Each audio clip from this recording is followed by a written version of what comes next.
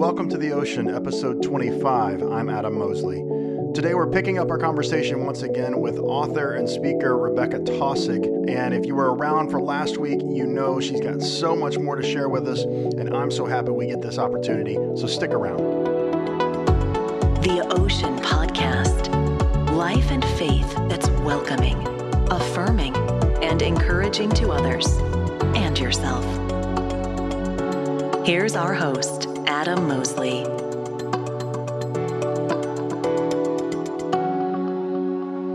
Well, you know, occasionally you just get into one of these conversations and it just goes on and on and on and dives into so many new topics.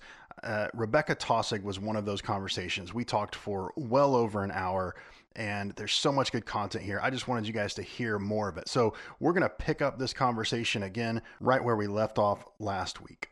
One of the things that you talk about in the book, and honestly, I don't know if you say these words or if it was just my interpretation, but it's kind of this idea that disability is a spectrum. And you know, one of the things I know you do say is that everyone, if they live long enough, will eventually become disabled. That to me, like that's just a little nugget that just really stuck out to me, that personalizes some of the more academic, you know, theory stuff. Well, the disability as a continuum is an interesting idea. Because I don't think I say that explicitly, but I will say that I've actually come to think of disability as a web of continuums. So it's like it's a whole web of continuums that are constantly shifting, depending on time and depending on space. So depending on we're always constantly traveling through time, and we're always shifting in different environments. And we have this whole host of abilities and disabilities that are constantly moving all of the time, depending on where you are in time or space. Even so much as it's interesting. I just had a baby, and I went through the whole being pregnant thing, and it's amazing how being pregnant overlaps so much with my experience of disability, but it's this very temporary moment in time, right? And I've connected with other women who would never think about being pregnant as a disability, but by the time you're at the end of being pregnant, a lot of us are pretty much functionally disabled. That's kind of right. Like, you need the world to adapt around you. Your body has different needs than it did before. So all that to say, I think we don't tend to think about, we tend to put disability in these really tiny, rigid categories. And I happen to live in a body that is very tidily fits into that, right? Like a wheelchair is the symbol for disability. So I'm disabled, and that feels black and white. But I don't think that, actually, if you just kind of toss that word out for a minute, disability, and just think about a body and having a body, and what limits your experience in that body, where and when and how and why do you have access in any given moment. I think that is a much sturdier way of thinking about bodies in general. Like you mentioned, we are all susceptible to the frail. I mean, we all have bodies. We're all susceptible to the frailties of those bodies, and we will all age. It's gonna happen. And as you age, things tend to wear down and break down and get complicated. And some of us are experiencing that earlier, and some of us, might not ever get to be older, and that happens too. But for the most part, we're in this together, we all, and I feel like COVID has heightened that in some ways. And I don't know, some people have ignored it harder than ever. There's that too. But, but we are all vulnerable. And so as much as we can think about those vulnerabilities ahead of time and think of us as a part of something together now, I just think that's better.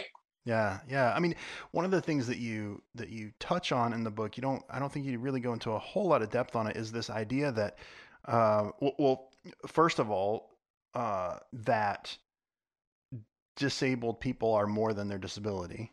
Like you are an academic, you're a teacher, you're a consultant. You're not just a person in a wheelchair. You're a person that actually has a brain and has something to offer the world. But also that in building our world with different disabilities in mind, that we actually create a better world for everyone. And one of the examples that you use is the cutouts on the in the sidewalk.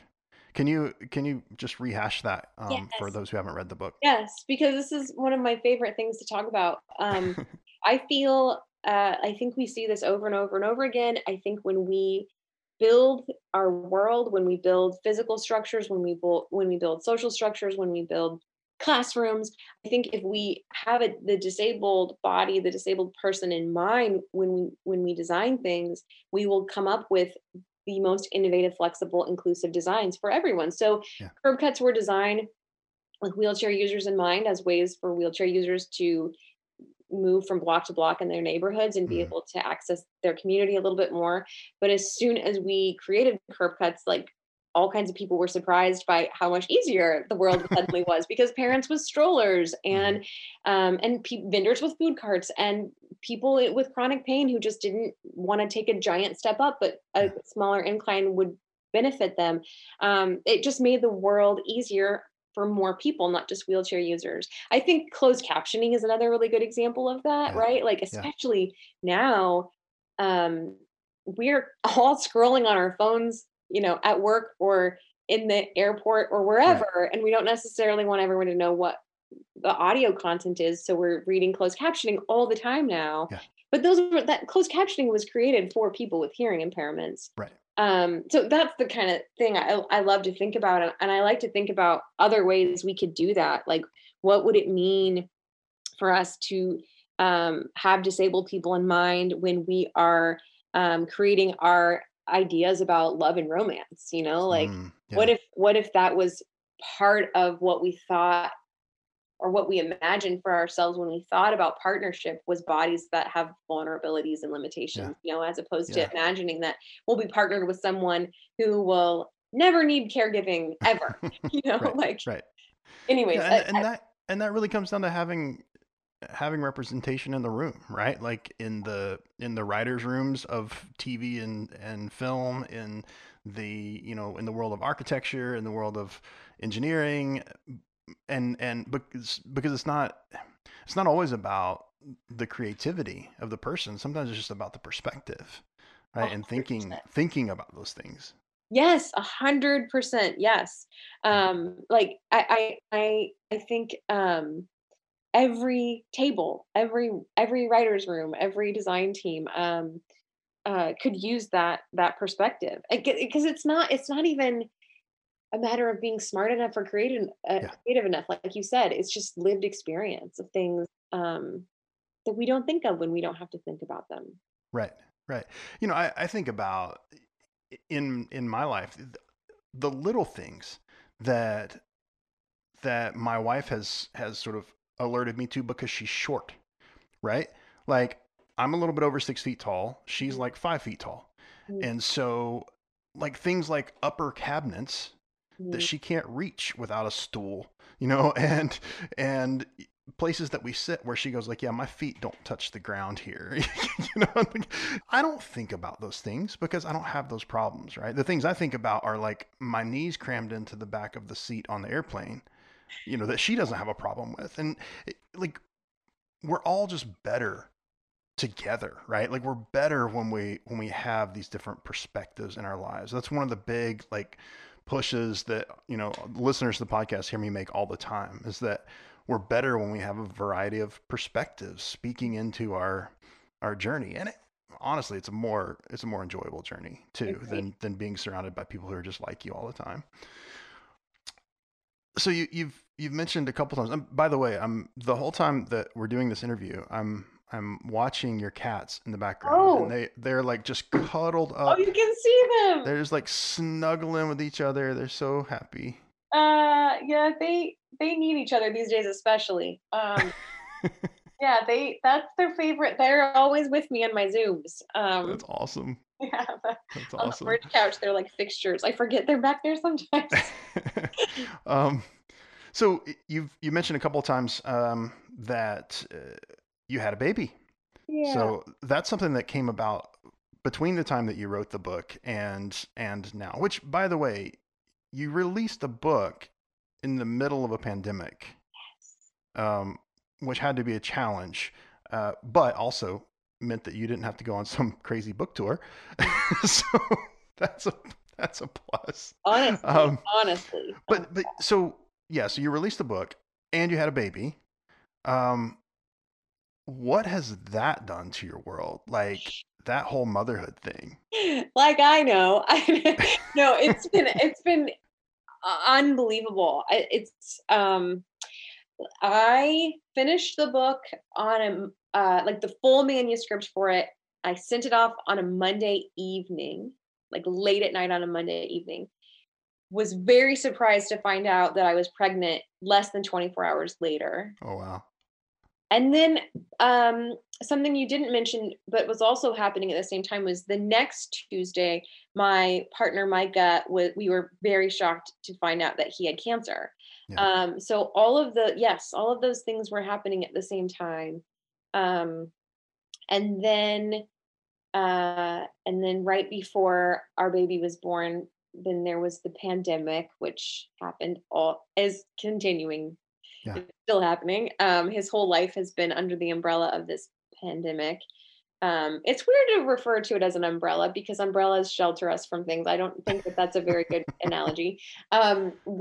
Yeah, and then the book came out when Otto was like 3 months old. So Hmm. it's just been surreal. It's been like, is there a normal world waiting for us after this is over? I don't think so. It just feels like everything has been thrown up in the air, and who knows where this will land or what it means. It's all in flux. Yeah.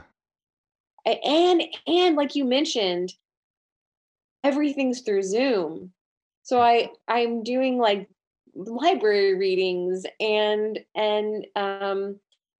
zooming with podcasters, and it's all happening in this room. Like I don't ever Yeah. leave my Yeah. house. So it's all like a little bit of a weird dream. Um and I think, like we mentioned, we talked about like that feeling where you start to see something differently, and then suddenly everything, like you realize like that you have that earth shift in your brain. Earth shift in your brain, that's not very, and it's not a very good analogy either. But like when everything changes, Yeah. Otto being born in and the last 9-ish months with him have felt that way to me Mhm. as well. It's been a fresh turn where everything feels different and new again. Yeah. And in a way that I'm not very articulate about, Well, that's when you have a child as young as that, you don't have to be articulate about Thank anything. you. You're just Thank trying to you. survive. I'm ready for my next nap. Yeah, he doesn't love he will do anything to not sleep. Yeah. So that's been the last 9 months as well. Um, yeah, I think that he is bringing up parts of that internalized ableism that we mentioned that I thought had been, taken care Mm, of. yeah. That's all in the past. Yeah. He's brought up a lot of things like that about, me having to grapple with what a mother looks like, what it means to be a mom, Mm, because this is a different kind of mothering than I've ever seen anyone do.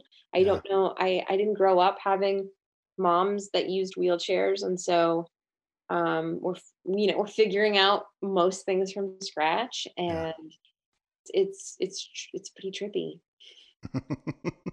Yeah. I mean, I think the common ground that you have with every parent out there is that with your first one, everyone is just figuring it out. So, there are lots of books and there are lots of things, but at the end of the day, like it comes down to you and your kid and your partner, if there's a partner involved, like just trying to sort it out and just We are figuring each other out. we're trying so hard to sort it out.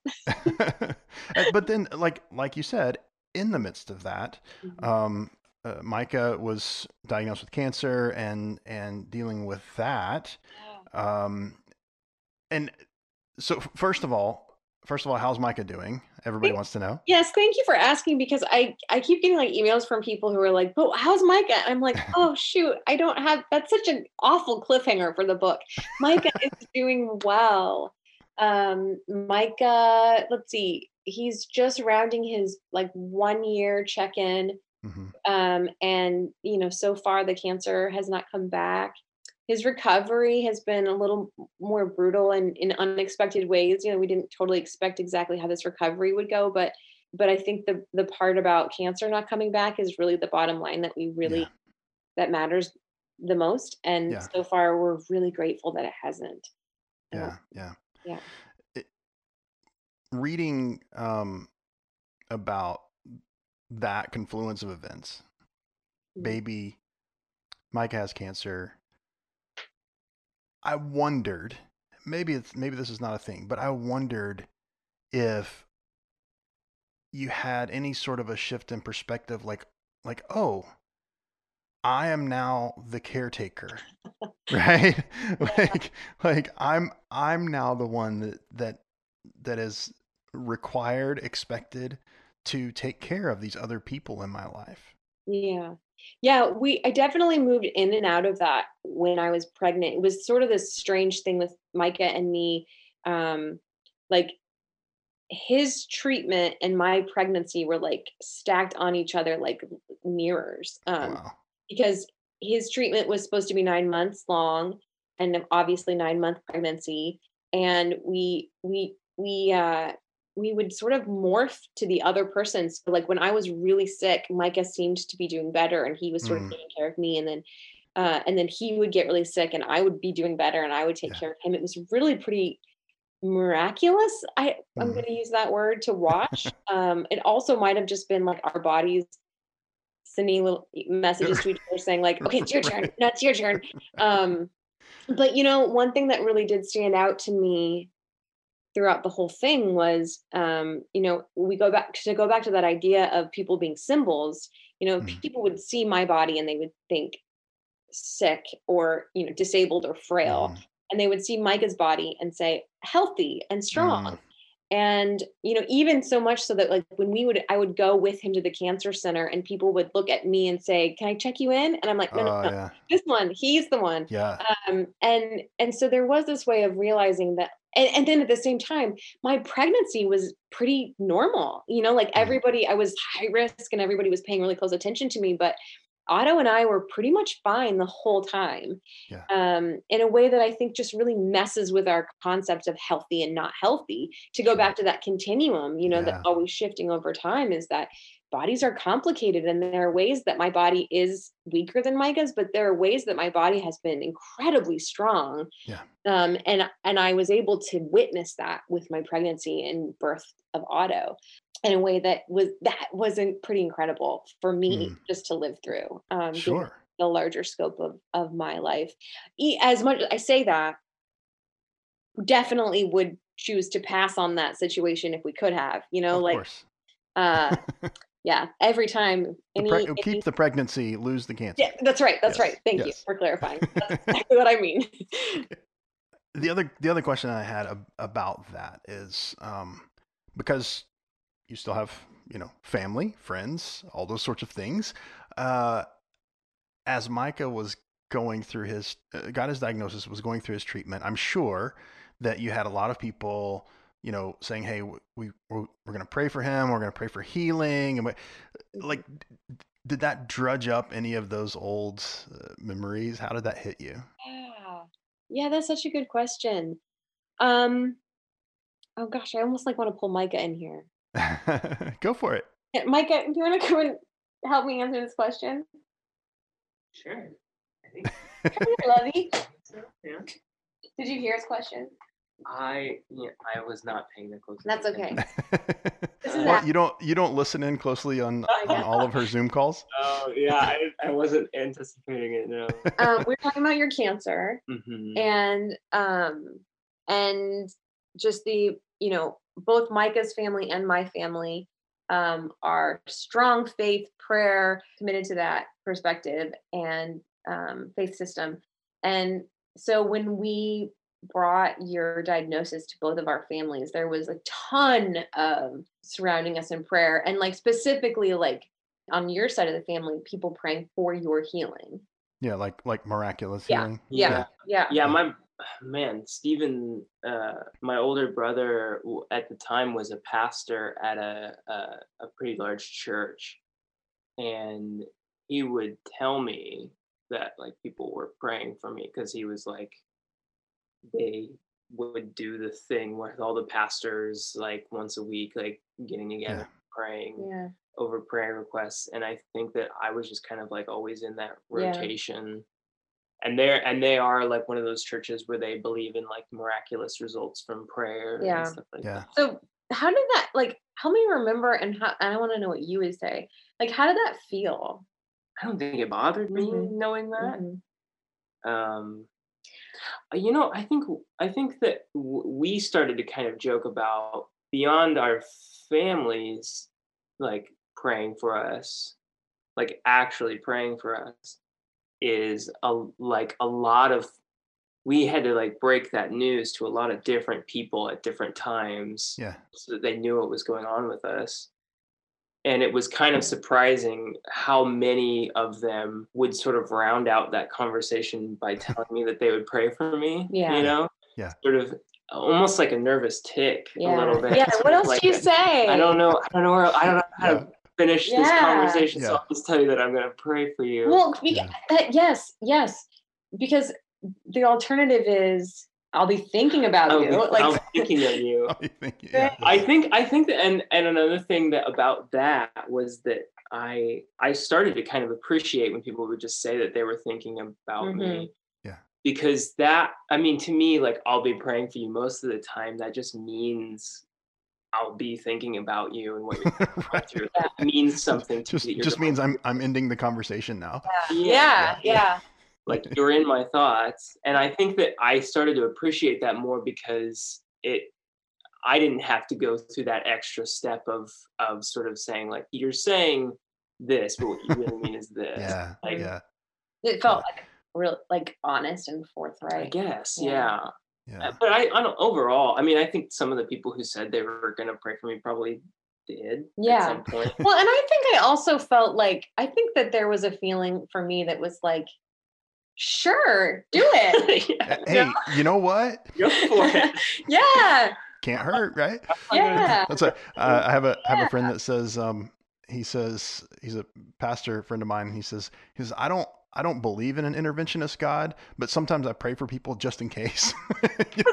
What's the harm going to be? Yeah, throw it up there. Exactly.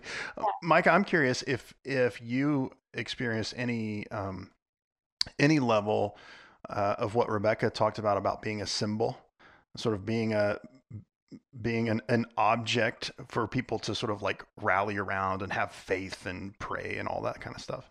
I think that that probably would have been more likely to happen if we had been like attending a church, maybe. Yeah, sure. Like being surrounded by that community. Yeah, like come on up, Micah. We're gonna put our hands on you and pray. Like, excuse me, I didn't ask for that. Yeah. That's a really interesting thing to think about, though, because like, we haven't talked about this, Adam, but like one of the things that happens a lot with visibly disabled people, and happened with me all the time, was people stopping me, strangers stopping me in places and asking if they can pray for my healing. Yeah. I wonder what that would have felt like for you to have people pray for your healing. Well, I think just based on my personality, being the center of attention on any level for any reason would have been pretty brutal. Yeah. I think, but like for me growing up, or even later, I mean, all throughout life, when people do that, it's like such an exercise. It's so clearly an exercise for them. Like, I know that I know how this is going to go. I know what's going to happen at the end of this. And but it's a violation though, right? Like, oh my goodness. Yes, I definitely have felt violated is the word. And I think for a long time, I felt like that was such strong language. You know, like I felt almost like guilty saying, or like I was being dramatic by saying that. But I've definitely had experiences where at the end of it, it felt like something was done to me. I need to go into without your consent. Like, it can feel really gross. And especially, there's so many parts of it that feel gross, but when you're in the middle of feeling good and fine and I don't Mm, know, for lack of a better word, normal, and you're yeah. just going about your day, to be called into that, like, oh no, there's Yeah. something wrong here that's supposed to be righted, that God is supposed Yeah. to, like, it's so Yeah. just Like, hey, you're broken. Let's try to fix you. Yeah. right. And no one Yeah. else in this room is broken. It's just me. I'm the one. Right. You're like, well, you turn it back on them. Well, why don't I pray for you? You seem kind of messed up. Um, there's so much we could talk about. Like, it just as we talk, I think about, the parts of the book where you write about sexism and misogyny and those conversations with other women and how they played out in your life. So if you want to learn more about that, you've got to read the book. Sorry, just go get the book, buy it, read it. It's good stuff.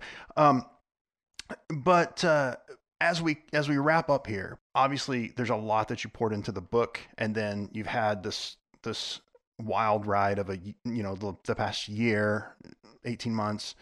Um, what do you want people to take away from this conversation? At the very least, 'cause I know that your listeners, a lot of them, most of them, have a relationship with the church in some capacity, right? Grew up in the Yes, church, maybe. sometimes a very complicated relationship, but yes. Yes, yeah, and I think that for those of us that grew up in the church, we really have been given a pretty small swath of narrative, Mm, to think about disability and, like, what that experience can be. It shows yeah, up, like, in songs and in sermons, and we know how that story goes usually, right? yeah, The broken one that Jesus came to heal. But I guess I would hope that, this conversation would just sort of crack the door open a little bit for us to think about disability, and that experience as being, just as broad and dynamic and rambling as any human life, yeah.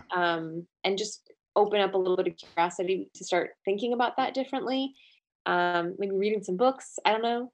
um, Yeah, to yeah. start thinking about that experience as more than just that tiny little box we most of us have been handed. Yeah, yeah. I think of the story of the blind man, and the religious leaders of that time, 2,000 years ago, ask Jesus, like, what sin has this man committed, or have his parents committed?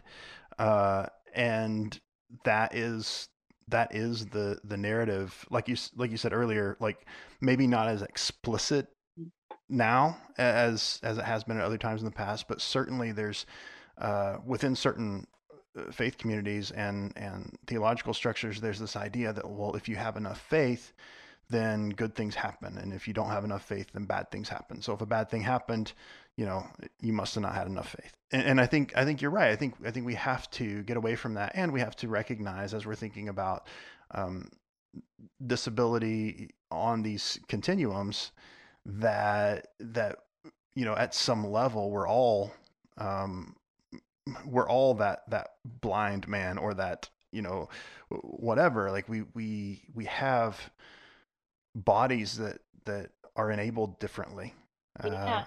uh, and that change over time, like you say, in time and space. Mhm. And I think for our listeners, who are a lot of us in the process of deconstructing and sort of decomposing and recomposing our faith and the way that we view life and different perspectives, this has to be part of that conversation.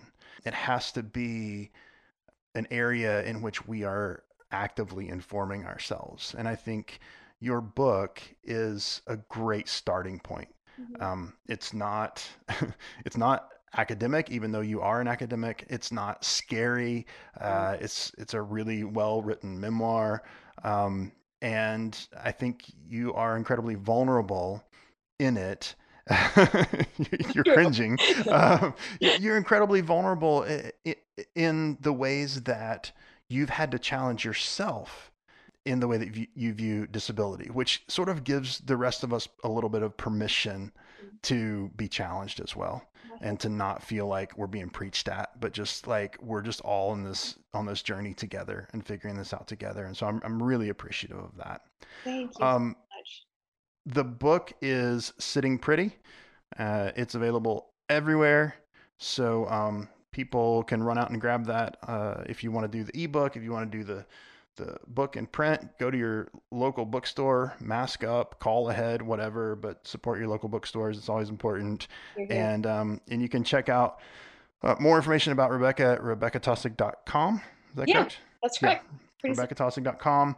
And we are just incredibly grateful, Rebekah, to have had you here as part of The Ocean. I'm so glad you invited me. I really this conversation meant a lot to me. I thank you so much for creating the safe space to have it. Thanks for coming. And thanks to Micah for his impromptu sorry, everyone. Joining in. Not sorry. We got 2 for 1 tonight. Sorry. All right. Thank you so much. Thank you. Once again, it was so great to have Rebekah on the podcast. I would encourage you to pick up her book and really begin to think deeply and often about how ableism shows up in your life and in the lives of those around you. Until next week, I'm Adam Mosley, and that's all I've got.